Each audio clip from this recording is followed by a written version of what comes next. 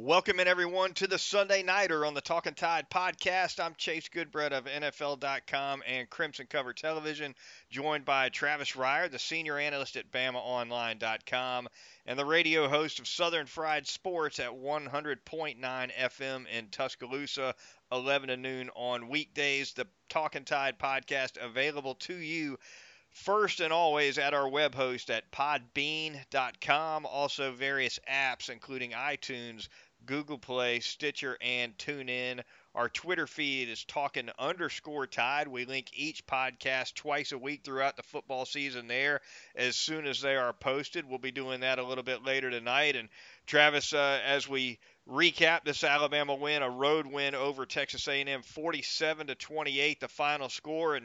And just in terms of flow for this game, Travis, I thought a little bit about our midweek podcast previewing this game when we talked about the Alabama defense and its occasional struggles this year, but all the support it gets from the offense. And you commented, hey, if they can just get two stops a half, they're in business. Well, they gave up three extended scoring drives in the first half, a touchdown right out of the gate, and then a couple of field goals that were both fairly lengthy drives. But they got those 2 3-and-outs that you were talking about, and they got a fumble with Shyheim Carter ripping one out. So 3 stops total in the half, and it translated into a double-digit lead going into the break.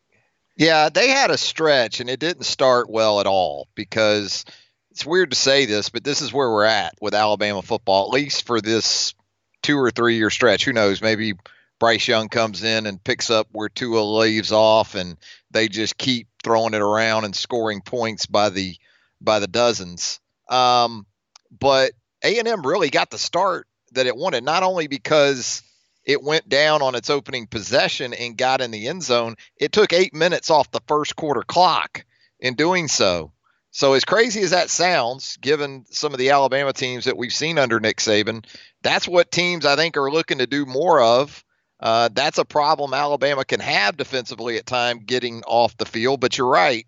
After that opening possession for Texas A&M, Alabama, and I think it was huge that the offense answered immediately with a touchdown drive of its own, because if Alabama offensively goes 3-and-out there, Chase, and is down 7-0, and that defense is a little bit shell-shocked after not looking as if it really had its legs under it on that opening A&M possession, who knows where it goes from there. But Alabama goes out and gets that drive to tie the game, and then it seemed like the defense, at least for about a 4-possession stretch there for A&M, settled in and produced a couple of those 3-and-outs, produced a takeaway in that stretch, and also limited one of those scoring possessions for A&M to a red zone field goal. So you're right. I think that stretch there over about 4 possessions for A&M after it had that opening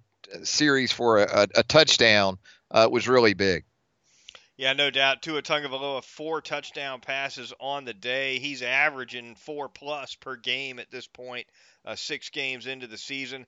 They go to 4 different receivers. No receiver over 100 yards. Devontae Smith finishes with 99 on the day. So spreading the wealth, as it were, for Tagovailoa. Throws his first interception of the season. Pretty opportune time over the middle of the field toward the end of the first half as Alabama was driving for a potential score that I don't want to say it would have put the game away, but it would have really put Jimbo in a bad spot. But hey, you got to credit the Aggies there. They made a nice play on that ball, and that's one reason that it went into the half a little bit closer. Yeah, it was at least a 6-point swing, probably. I mean, because you don't take any field goals for granted or kicks for granted, I know, with Alabama. But if they at least get 3 there, it's a 27-10 game as you're heading into the half, perhaps. Instead, it turns into a 24-13 game and maintains some viability in terms of a competitive nature of the game. So that was big for A&M at that point, because I do think if Alabama gets in the end zone there at 31-10 and goes into the half with a 21-point lead. The game is effectively over. But it was Tua's first interception of the season. Maybe a little bit of a miscommunication. We saw a little bit of that with Jerry Jeudy and Tua on Saturday. Maybe some of that was involved. And then, look, Tua's done a better job this year. I think he's shown some maturity in taking the check down. I think he did that multiple times on Saturday. But gunslingers are going to sling from time to time, Chase. And when they do that, sometimes they don't see that backside safety real good. And that's sort of what happened there as A&M was in a middle of the field coverage that kind of caught Tua a little bit off guard there. Yeah, Tua Tagovailoa actually got a little sideways with Jerry Jeudy there on one miscommunication. They got in each other's face a little bit. It's no big deal. It's football. People are going to argue, obviously, when a quarterback and a wide receiver put it right on the field like that, it's going to draw a lot of attention. There's going to be 7 or 10 cameras on it, and it's going to get talked about a lot. But at the end of the day, that kind of thing is forgotten in the locker room, if not before. Yeah, it is. I mean, go back to the 2013 BCS championship game when you had Barrett Jones and A.J. McCarron get nose-to-nose in a game that Alabama had well in hand over Notre Dame down there in South Florida. It is part of it. If you go back and you watch a lot or you think back to the great quarterback wide receiver combinations in football in general, Dan Marino used to get after his guys when he was throwing for all those yards and all those touchdowns without winning a Super Bowl for the Miami Dolphins. It absolutely, it's something that happens from time to time. Alabama, a 19-point winner, closed as a 17-point favorite out in Vegas. Now, normally, I think the line opened at 18, Travis, and usually when you see Alabama open as a big favorite, the line moves up. You'd have thought, by the normal pattern, it would have gone from 18 to 19 to 20.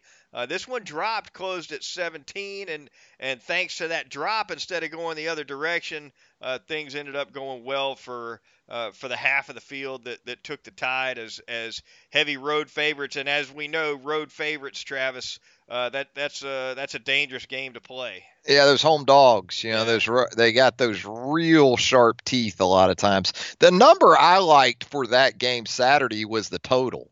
It was 59.5, which I thought was really low.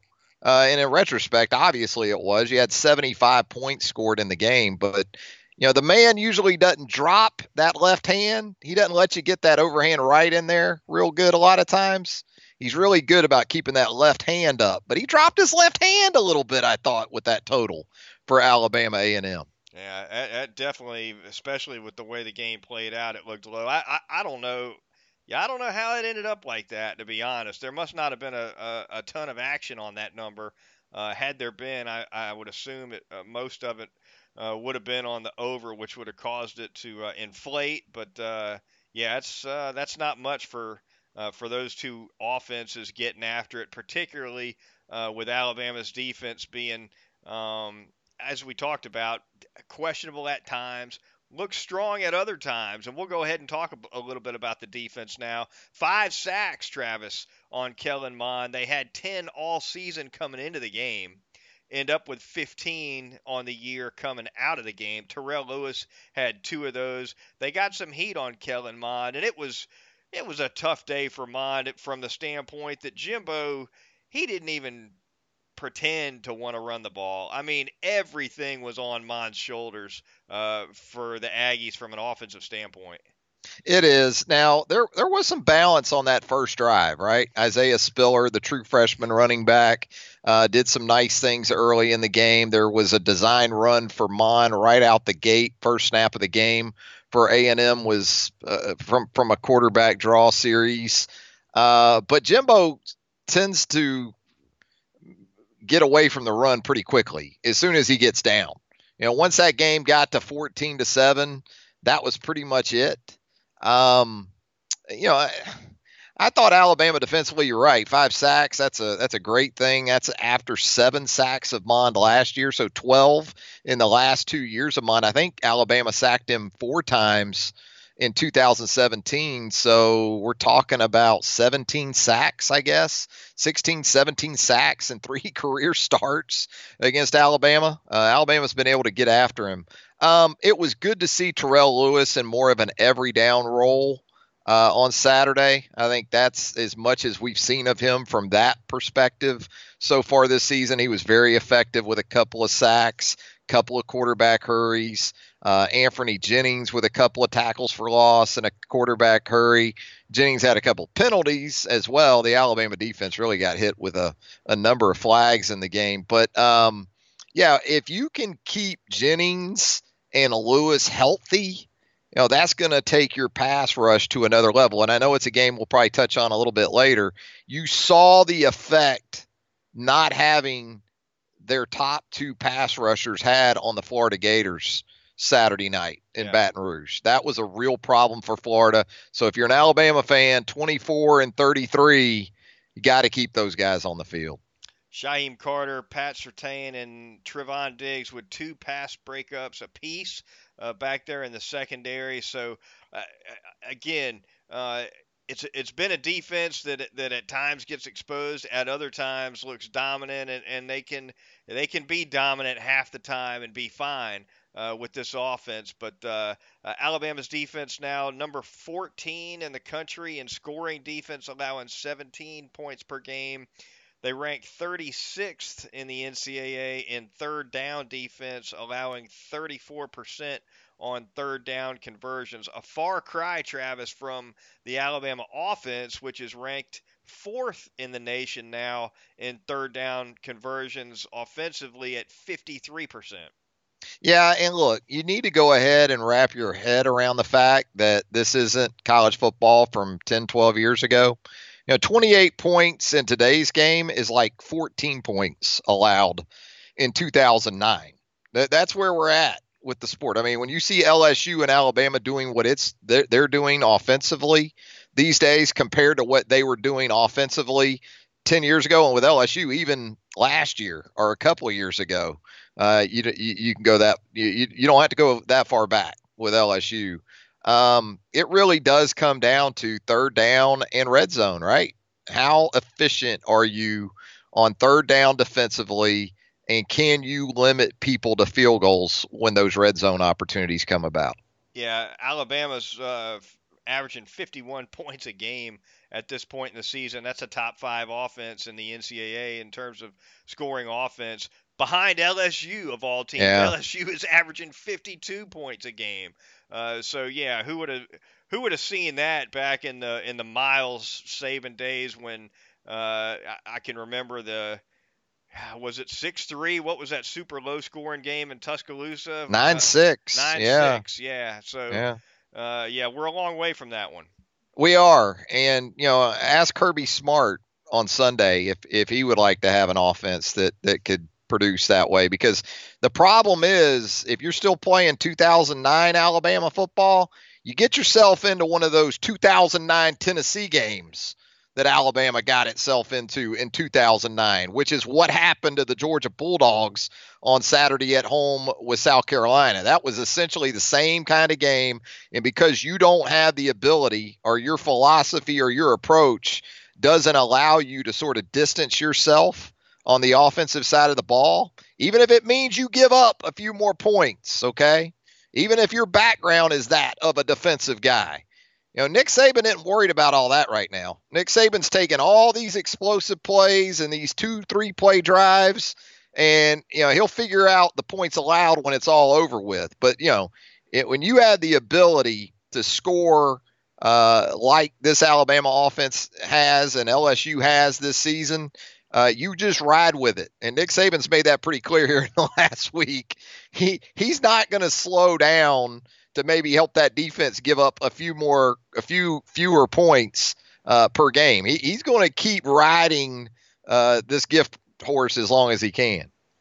Special teams playing a big role in the game as well. We'll hit on those. Jalen Waddle, 4 punt returns, career high, 128 yards on those 4 punt returns. Henry Ruggs busted a kickoff return for 40 yards. Waddle with a big day, Travis, no doubt about it. Although I thought the the A&M coverage units had a lot to do with it too. I mean, there were some returns by Waddle that were just wide open. Seemed like right from the catch. Yeah, Braden Mann averaged just under 50 yards per punt, but he was a culprit in all that too. Some of those punts didn't exactly have 4+ second hang time. A couple of them, I think, even hit and bounced, and he was able to field them on a hop. And when you do that with a guy like Jalen Waddle, I don't care how far you can kick it. And last year here in Tuscaloosa, Mann turned in an NCAA single game record performance at about 61 yards per punt. Well, Nick Saban talked about that last week too. The other side of that is if you have a guy that can return them, it can be a real problem. And Waddle was great. Henry Ruggs the third was great on kickoff returns. And Braden Mann between punting and kickoffs, I thought he was going to have to wear one of those maybe neck collars, that linebackers wear, because he was in on more coverage plays than the vaunted 12th man walk on. That kid that always wears number 12, on the kickoff team for A&M, Chase. Yeah.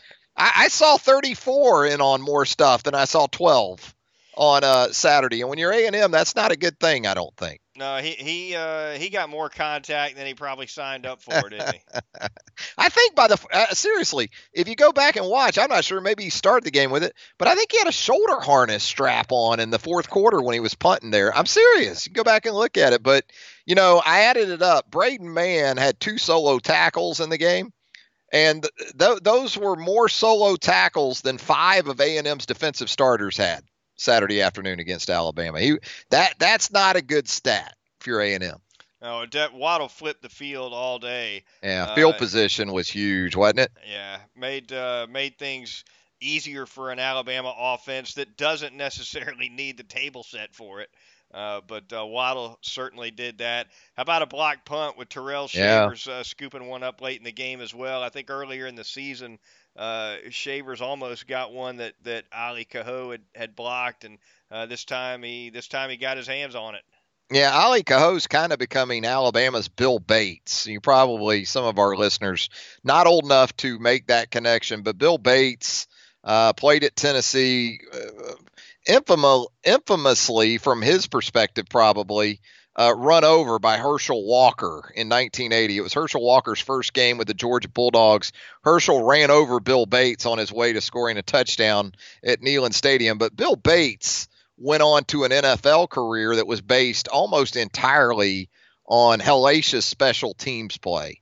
And Ali Cahoe has sort of become that dude for this Alabama program the last 2 seasons. And, second block punt in a couple 3 games for Ali Cahoe. And this time Shavers doesn't let it go through his hands. He gets the scoop and score. And, the non-offensive touchdowns return. There was a little bit of a break in those non-offensive touchdowns, Chase. But they've made a return here with Ali Cahoe getting his hands on some punts. No doubt about it. The guy I think of when I think of in college football, a guy with a real knack for blocking punts was a guy named Joe Wessel from Florida State who just blocked a ton of punts. Yeah, that's going back too. Yeah, that's way back. Mid-1980s for Bobby Bowden squads. Kind of got a reputation for it. I'm dating myself here. But Cahoe definitely looking sharp in his role on that punt block unit. The Talking Tide podcast at podbean.com, iTunes, Google Play, Stitcher, and TuneIn.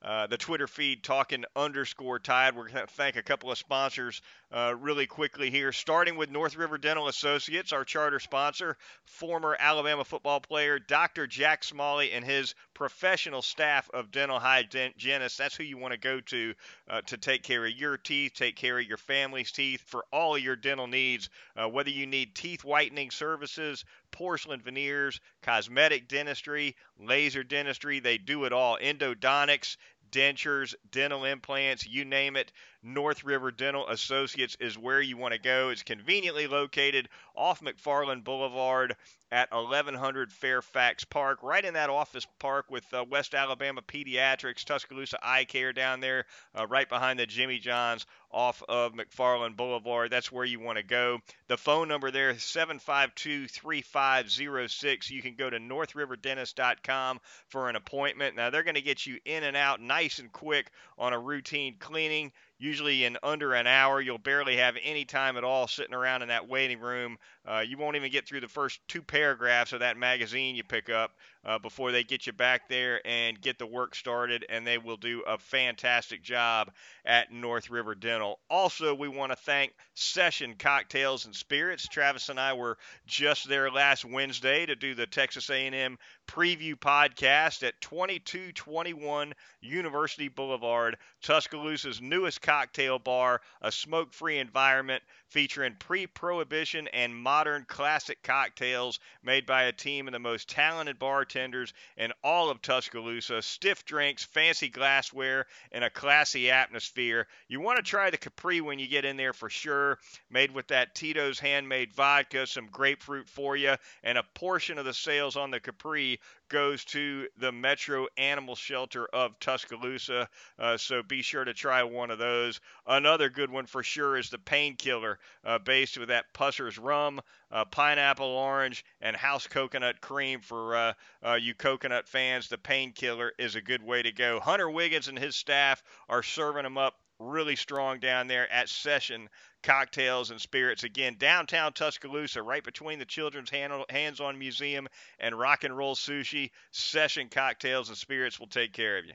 Yeah, I'll stay downtown with you while we're talking about Session, and it is an outstanding place, no doubt about it. Brick and Spoon, downtown Tuscaloosa at Temerson Square, a top 10 breakfast in the entire United States of America. It's right here in Tuscaloosa, Alabama, at Brick and Spoon Restaurant. You know, the breakfasts are great, but you're not going to go wrong with lunch or the brunch options as well. Try that bacon Cali burger the next time you swing by Brick and Spoon there in downtown Tuscaloosa. Well, of course, it's going to have that thick cut bacon on there, some savory cheese, a buttery bun. Go ahead and get those truffle fries with that bacon Cali burger while you're at it. You won't regret it. Outstanding Bloody Marys, mimosas. Again, they can take care of you from breakfast, brunch, through lunch. Brick and Spoon, right here in Tuscaloosa, Alabama, a great spot to take care of those meals for you. And also, great catering available to you at Brick and Spoon as well. Breakfast, you can do dinner spreads, buffets. They can do all of that for you at Brick and Spoon. Give them a call about the catering options at 205-345-5551. That's 205-345-5551. Brick and Spoon, downtown Tuscaloosa at Temerson Square. And, of course, our great friends there at Heat Pizza Bar at Government Plaza in downtown Tuscaloosa. Outstanding pizzas, outstanding salads, outstanding appetizers, full bar.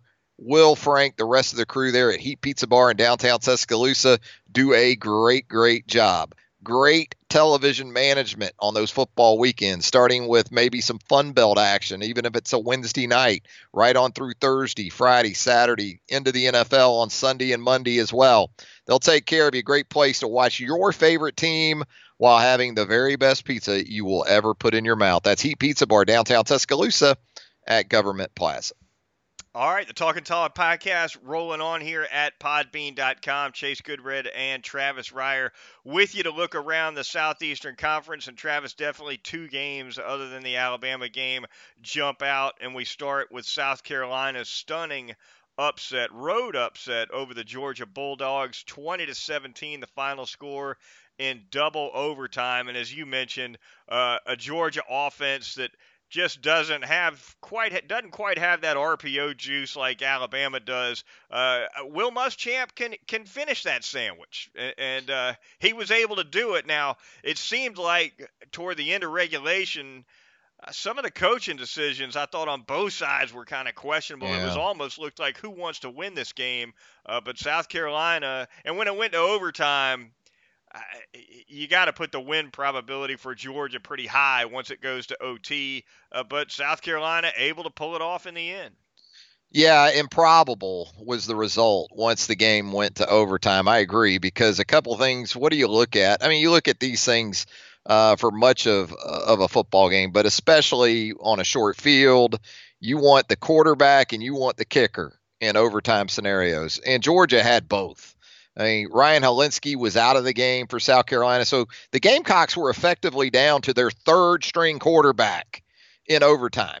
On top of that, you've got a kicker in Rodrigo Blankenship who entered Saturday's game perfect, ended up missing a couple of field goals in that game Saturday, including one that would have extended overtime, but he missed from 42 to give South Carolina the win. Huge win for Will Muschamp, man. You know, you talk about grumblings, and I understand the guy's got a $22 million buyout as it sits right now, but Will Muschamp needed that one. And, you know, when you look at it from the Georgia perspective, I think in the latest polls, the Dogs have fallen down to around 10 or so. There's still a chance for Georgia to get back into this thing. Still can win the East because South Carolina is not winning the East. So the games that Georgia needs to win to get to Atlanta are still in front of it. You know, if you win the Southeastern Conference Championship game against an LSU or an Alabama in early December, I like your chances as a one-loss SEC champ to make the college football playoff. What Georgia did, though, was really put a dent into that scenario, that potential scenario of two SEC teams perhaps getting into the CFP chase, and also wounded Notre Dame a pretty good bit, I'd say, with that loss. Yeah, there's no doubt. And I thought Georgia's defense played pretty good throughout the game. Offensively, they were up and down. South Carolina gets a lot of credit defensively as well.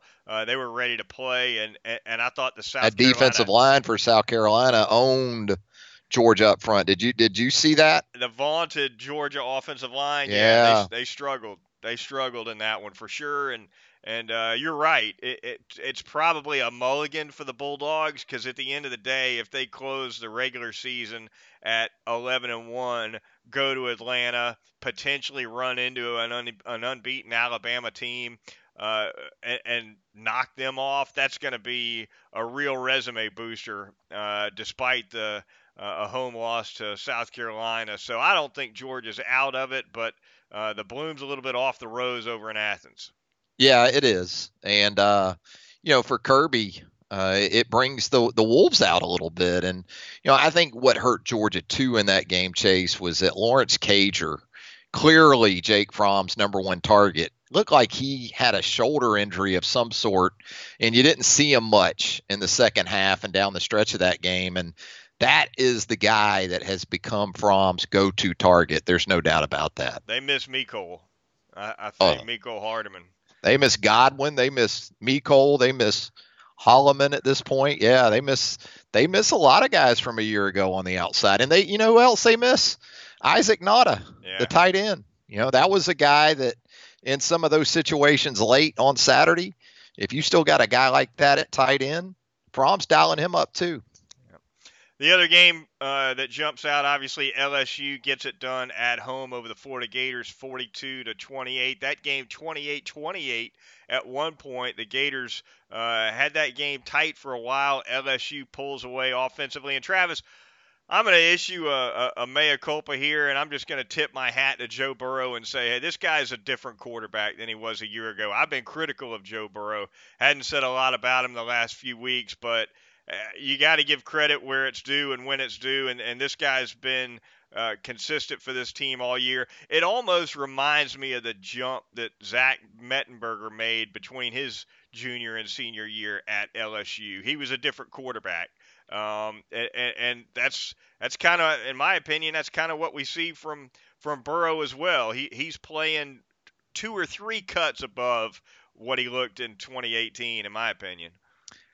I think, well, they obviously made a change there in bringing in a standalone passing game coordinator in Brady from the New Orleans Saints. That obviously made a difference.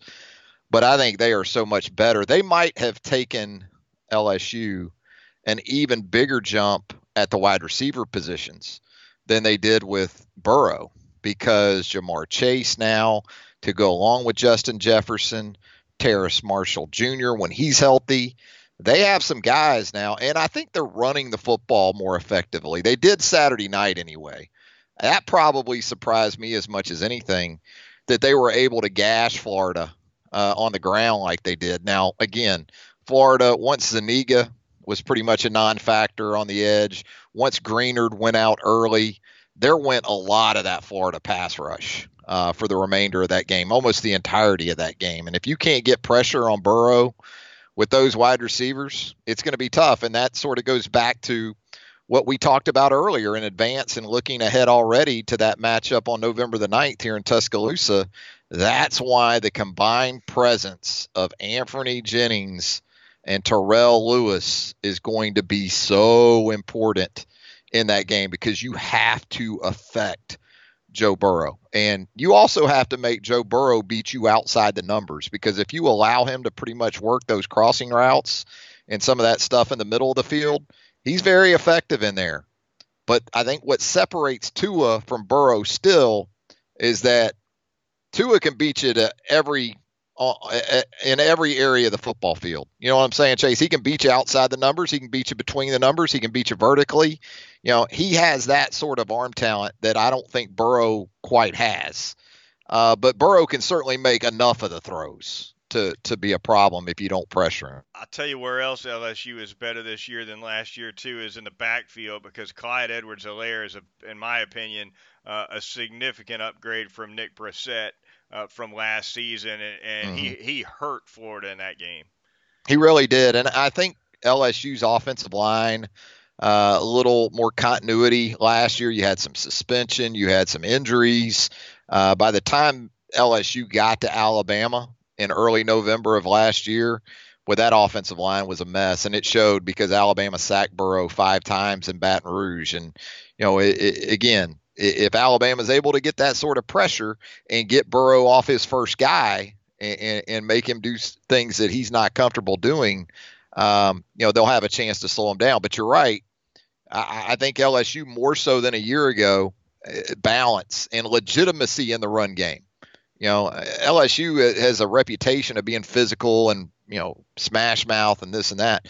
But there have been more than a few times in this stretch of 8 straight wins for Alabama where even with Leonard Fournette, with Darius Geis, just couldn't win up front, you know, against Alabama's front 7. Well, maybe more this year than any time since about 2010. LSU is going to go into this game this time around feeling like it can do that with the Crimson Tide.